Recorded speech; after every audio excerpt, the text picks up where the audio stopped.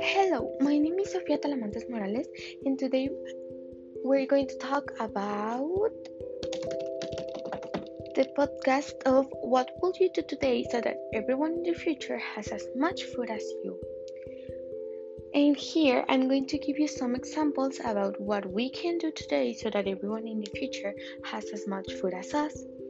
The first example is that maybe we could say to the presidents of all the world to repart the food in each country in equal parts, or maybe people who have food try not to waste it, or the people can buy only the food that they know they are going to eat.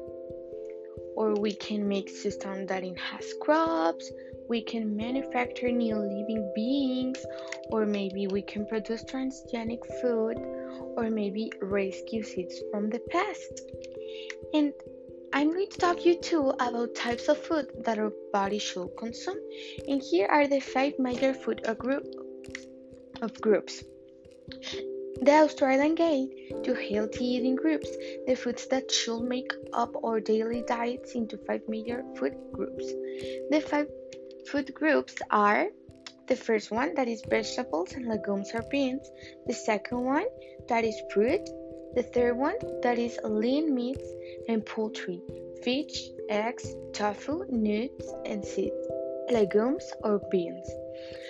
The fourth one, that is grain cereal, foods mostly whole grain or high cereal fried varieties.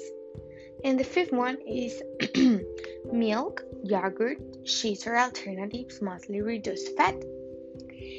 Foods are grouped together because they provide similar amounts of key nutrients. For example, key nutrient of the milk, yogurt, cheese, and alternative group include calcium and protein, while the fruit group is a good source of vitamins, especially with vitamin C.